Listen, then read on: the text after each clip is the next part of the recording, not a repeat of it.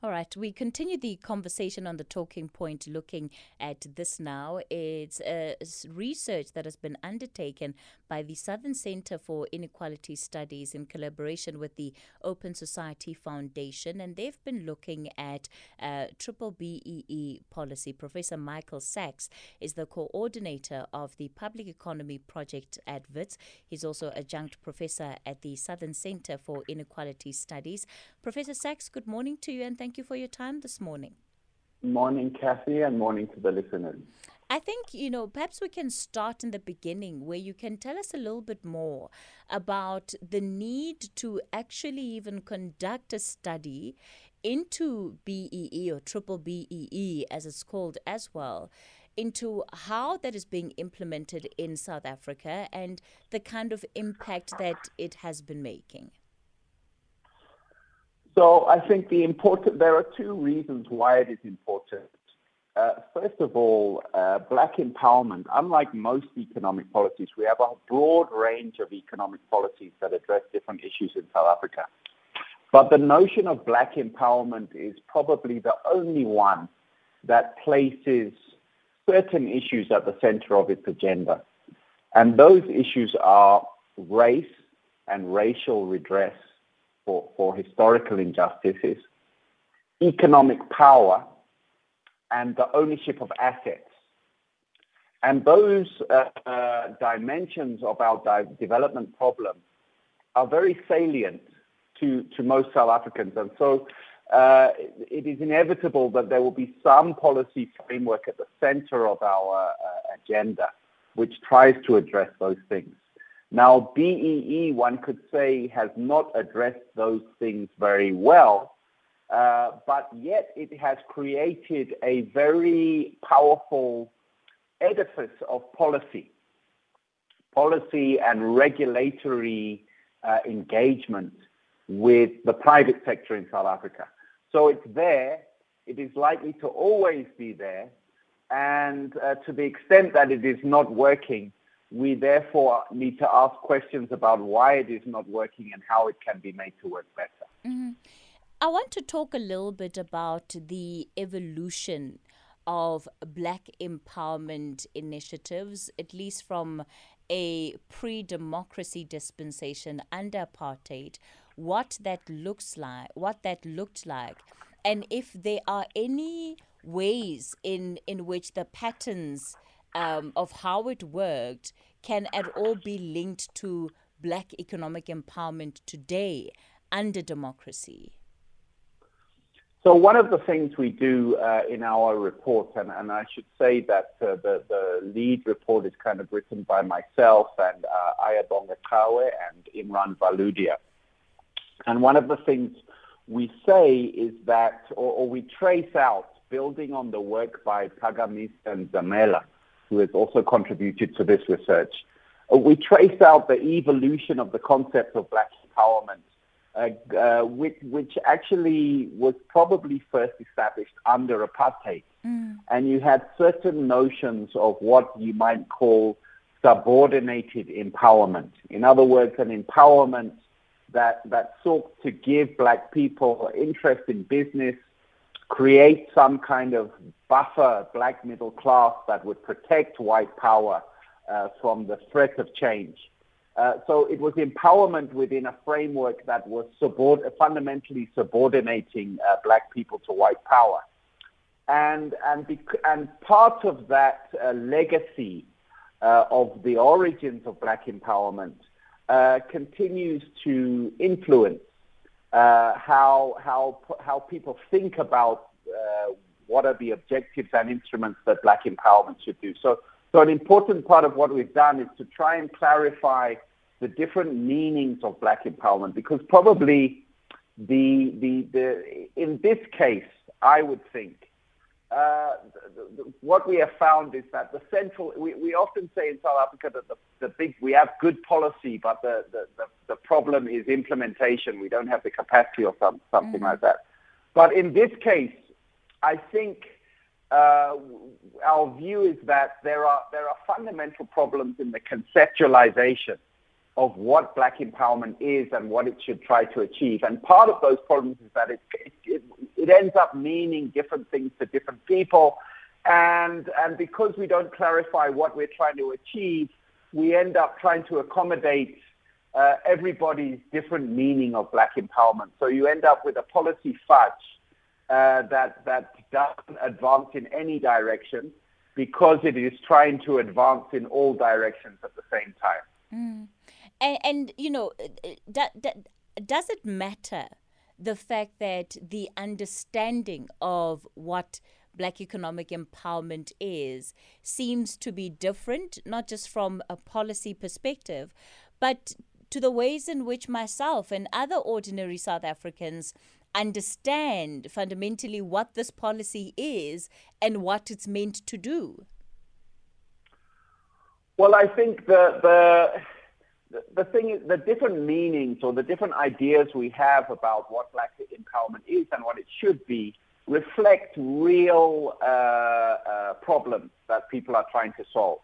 So one conception, for instance, of black empowerment that emerged in the townships in the 1980s is about kind of black self-reliance and trading within your own community to empower and develop your own community. That is not a wrong conceptualization of black empowerment, but it is in tension with a different view which sees it as essentially transforming the existing white corporate sector in South Africa with all of its problems, but transforming it in terms of the color or the race of its incumbents, rather than transforming the structures of white corporate South Africa. It seeks to simply replace within the existing structures, black people, white people with black people. So these are two very contrasting, different objectives, and there's sense in both of those objectives. Neither of them are wrong. The problem is that black empowerment is kind of trying to use the same instrument to do many different things. And as a consequence, it's not really achieving enough progress in any one of those things. And do you think that part of the understanding of black economic empowerment from the framework of institutions, and perhaps, you know, having a set number of black people in organizations in particular positions in organizations, do you think that approach has been limiting in terms of what it could actually do if the alternative were to be pursued, which is completely kind of changing the structure of the economy, because that's ultimately what it points us to? So the title of the report that we issued yesterday is Dancing in Concert: Aligning Broad-Based Black Economic Empowerment to Sector Strategies, Structural Transformation and Growth, which is a bit of a mouthful, but what we're trying to convey is that ultimately, if we leave aside black empowerment as a policy package and just think about the word black empowerment, what does it mean to us? It doesn't make sense. We cannot achieve the empowerment of black people in South Africa without a fundamental change in the structure of the economy, without economic growth that creates new opportunities for people to create and distribute value, without it has to be part of an agenda of development that changes society and economy in a fundamental way. And because, for whatever reason, South Africa has not been able, and I think most people would agree that over the last 25 or 30 years, we have not been able to articulate and execute such a strategy of economic transformation. Now, black empowerment as a policy package would definitely need to be part of any such strategy of economic transformation. But in a sense, what we've been left with is no transformation and only the narrow empowerment defined by those quotas and tick boxes and replacing people. So black empowerment tends to get blamed for the failure of economic transformation. So when we say dancing in concert, the message is that we want, there are big transformations facing the South African economy now. For instance, linked to decarbonization and green energy, all linked to the digitalization of the economy. And black empowerment needs to be nested within those strategies of structural change, which are difficult and complex themselves. So we need to be asking, not necessarily, the main question in our mind should shift from how much ownership is there on the JSE, for instance, which is not an unimportant question. But the main question should be, how will a green transition contribute to black empowerment? That should be what occupies, is at the front and center of our policy engagement on black empowerment now. We're in conversation with Professor Michael Sachs. He is the coordinator of the Public Economy Project at Wits, also adjunct professor at the Southern Center for Inequality Studies. We're talking about this research that they have been conducting into black economic empowerment and what have been some of the strengths, the weaknesses of this policy, and why does it seem that despite, the initiative that has been taken even through policy, why does it seem that the transformation of the economy is not taking place at the rate and the scale that would have been anticipated? You're welcome to be part of the conversation. The number to dial this morning is 011-714-2006. That's the number to dial to get in touch with us. On the WhatsApp line, you can send your messages and voice notes on 0614-104-107 and on Twitter at SFM, the hashtag there, SFM Talking Point. Professor Sachs, you pointed to the fact that in order for true transformation to take place, there needs to be a structural changing of the economy in this country. How much of that takes us back to the concessions and consensus that was made coming into democracy, and how difficult is it going to be to practically be able to do that, knowing the various interests that could well be at play?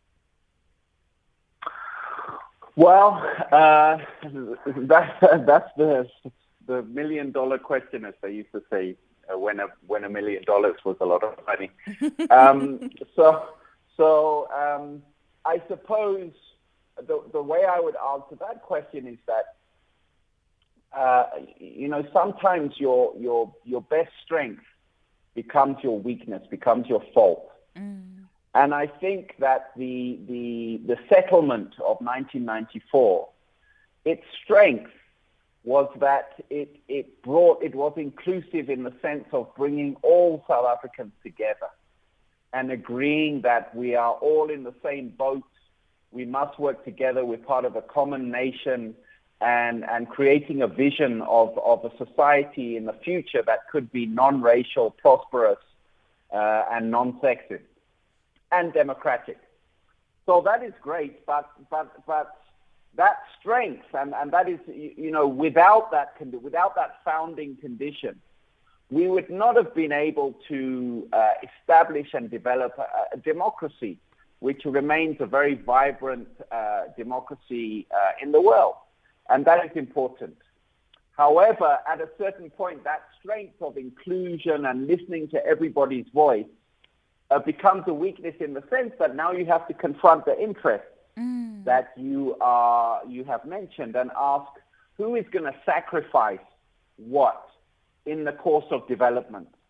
And if we proceed on a basis that nobody should sacrifice anything and everybody should be beneficiaries of anything we propose, it may be difficult to make progress because we do have historical injustices built up around race in our history.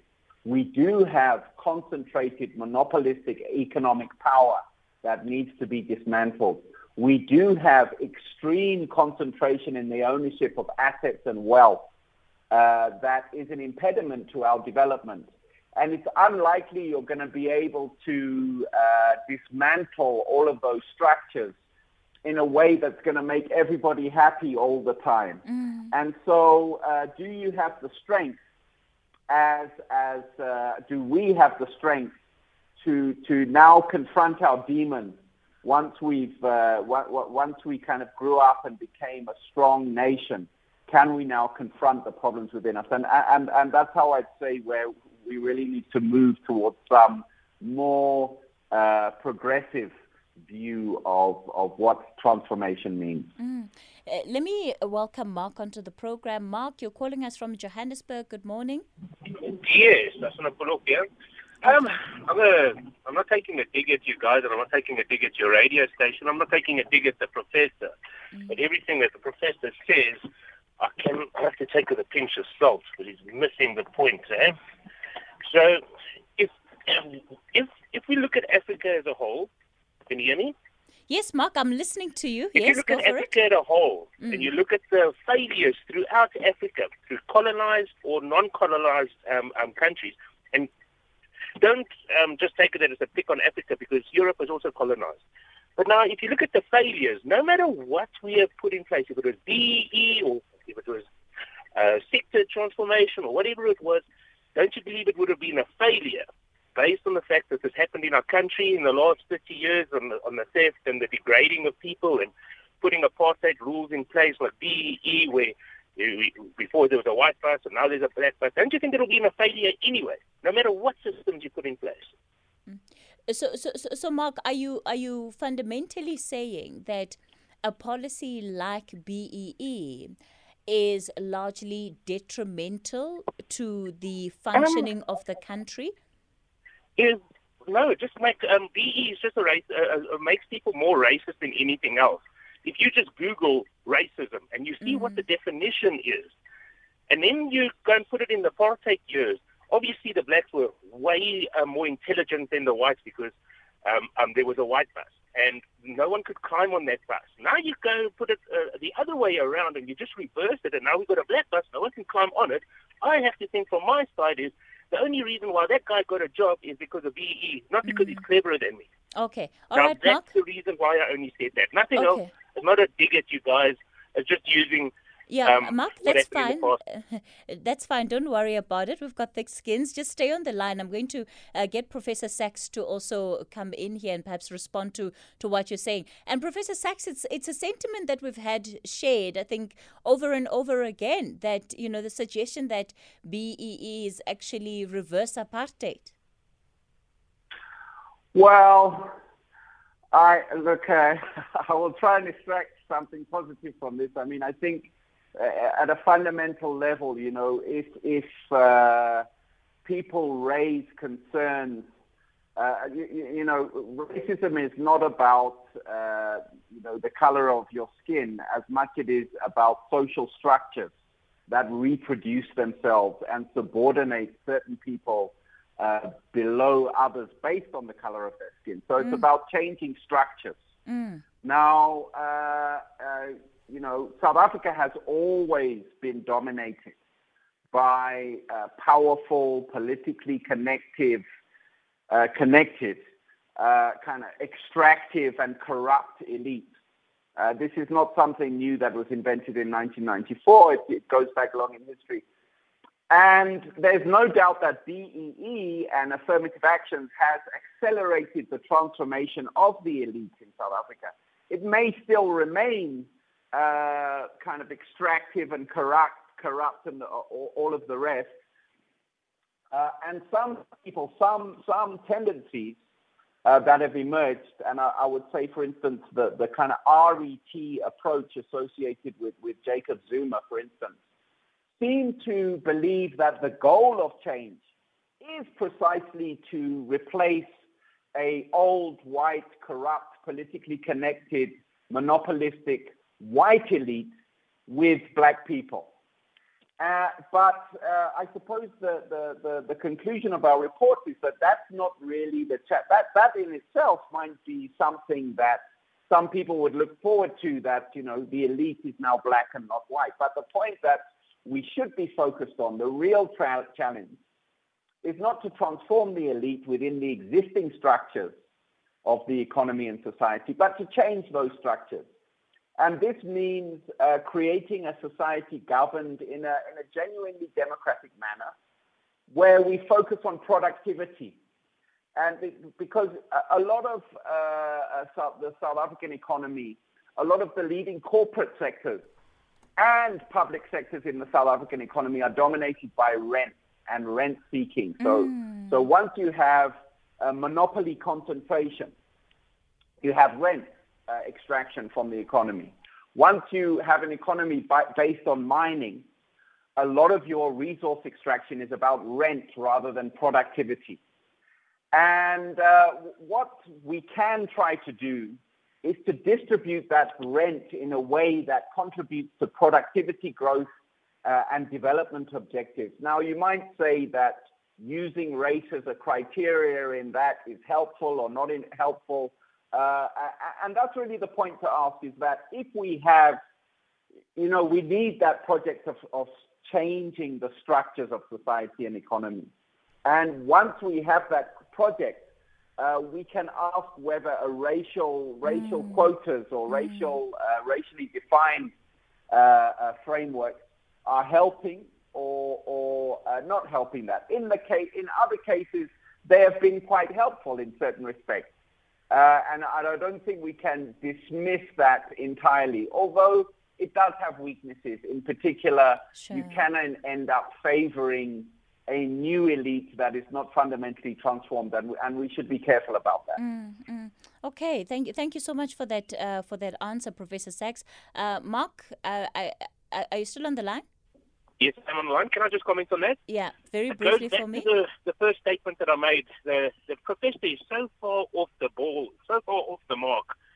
He didn't even answer my most main questions. And I'm going back to what's happening in Africa. We're doing exactly the same as other failed states throughout the African continent. And if we keep on making the same mistakes, we cannot blame DEE, we cannot blame anybody. Mark, we need to look at the fundamentals of what we're doing wrong, Mark, and what other people have done wrong. And that's part of what the professor is trying to highlight. He's saying that the current structure of our economy creates a situation, a perpetual situation, where some are included and the majority are excluded. And he's saying, if we are able to fundamentally change these social systems that are resulting in the oppression of some people over others, then perhaps we can get to a place. Can I use an example of what happened in the first 5 years of democracy? Let's use Soweto as an example. Soweto, there was horizons were so big in Soweto. The future of Soweto was so big. It was supposed to be the new economical hub of Southern Africa. It was not even done that. It rather went away from that, gone to privatization, gone to changing street names, gone to wasting money, gone to looting money, but not focusing on making Soweto the business hub of Southern Africa. And they've moved so far off the ballpark, and it's happened in every other country that has been colonized or non-colonized in Africa that has decided that they want to grow and be better and be the future of Africa. Everything has failed in the same steps that we are doing now, and that's what I wanted the professor to touch on. I really need to go now, but I'd like to hear the professor's views on what I'm actually trying to ask him. Okay. All right, Mark. I think, you've made the point. Look, it's 11 o'clock, Professor Sachs. I don't know if you've got to rush elsewhere or if you'll be able to actually respond to Mark, but it can only be after the 11 o'clock news update. Okay, I can wait for you if you would like me to. Okay, thank you so much, Professor Sachs. Thank you for your indulgence. It's 11 o'clock. Nomzam Dluli has your latest news update. The Talking Point with Kathy Motlatlana. Weekdays, 9 a.m. till midday. It's 6 after 11 o'clock. Welcome to the third and final hour of the show. Of course, we've been looking at this latest study published by the Southern Center for Inequality Studies.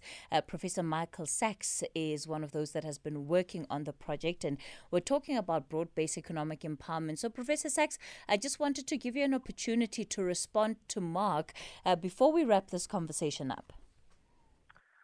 So I'm not sure.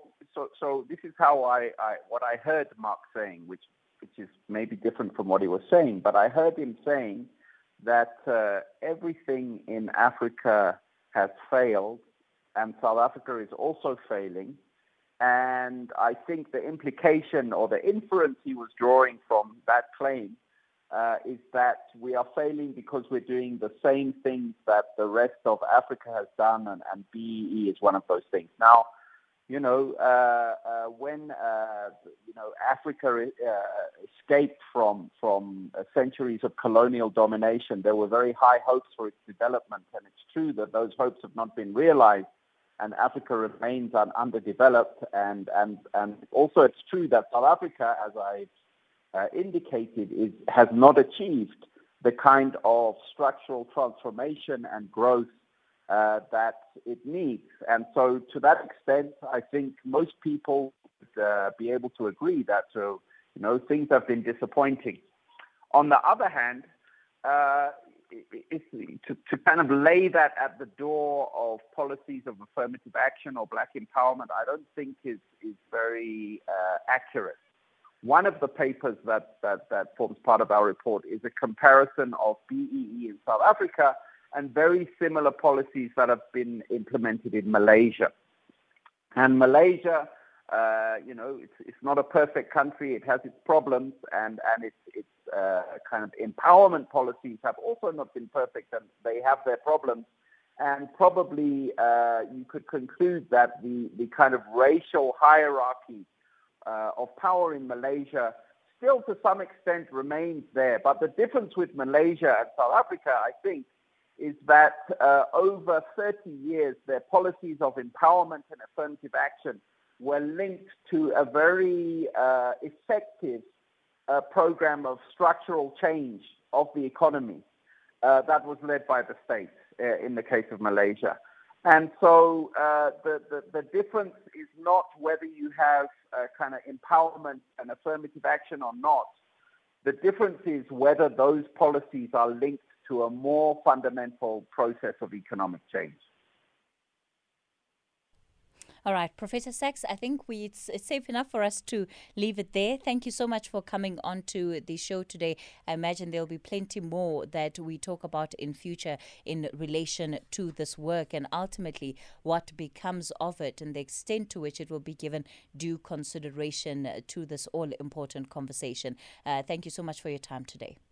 Thank you, Kathy. All right, Professor Michael Sachs there. So let's take a quick break. Today is, of course, the Archbishop's birthday. Archbishop Desmond Tutu will be talking about his life, the impact of his life, his legacy, and really making sure that we give him a special 1 hour as we get ready to also, wrap up the show. But still plenty more before we do that. We'll be in conversation with various leaders in their own right who will be telling us more about the Archbishop Emeritus.